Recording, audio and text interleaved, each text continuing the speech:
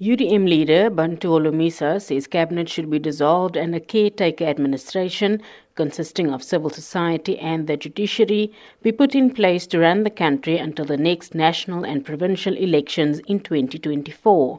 Holomisa believes that this will help root out rampant corruption and hold those responsible accountable.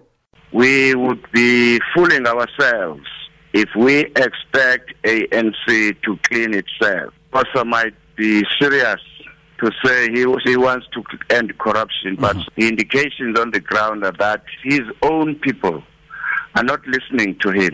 They are continuing to loot. At local government, it has worked where you appoint an administration. It's going to be the same arrangement at national level where the members of parliament will continue doing their oversight work and they're approving legislation and to find out exactly what is happening in institutions. Some MPs say this is not an option under the country's constitutional democracy. Freedom Front Plus leader Pieter Groenewald and IFP chief whip Narendra Singh have shot Holomisa's proposal down. Unfortunately, the proposal from Mr. Bantu Holomisa is not practical. South Africa is a constitutional democracy, and that does not provide for his proposal. It is in the hands of the electorate to get rid of the ANC government in 2024, and by that they will ensure that we get a new competent cabinet. The Freedom Front Plus says that what should be done is those people involved in corruption should be properly prosecuted, and if found guilty, they must go to jail. We have to constantly remind ourselves that we are living in a constitutional democracy. And when you are in a constitutional democracy, there are certain laws that govern how parliamentarians are elected, how a cabinet and executive are elected, and we need to follow that to the letter.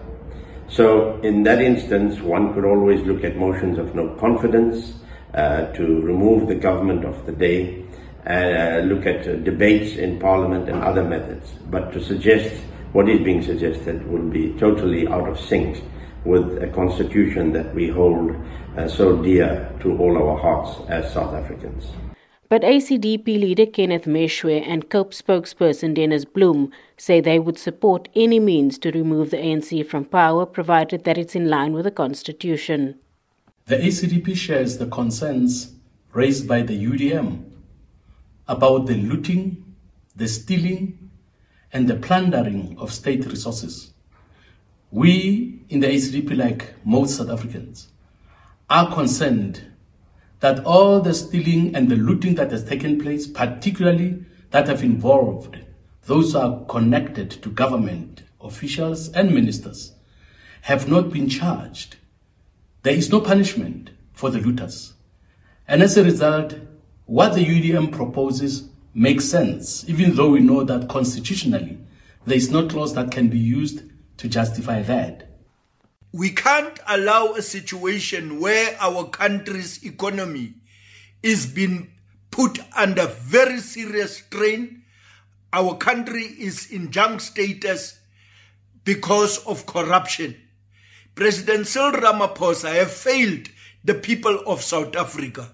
We will propose that we must have a government of national unity made up of all political parties represented in parliament.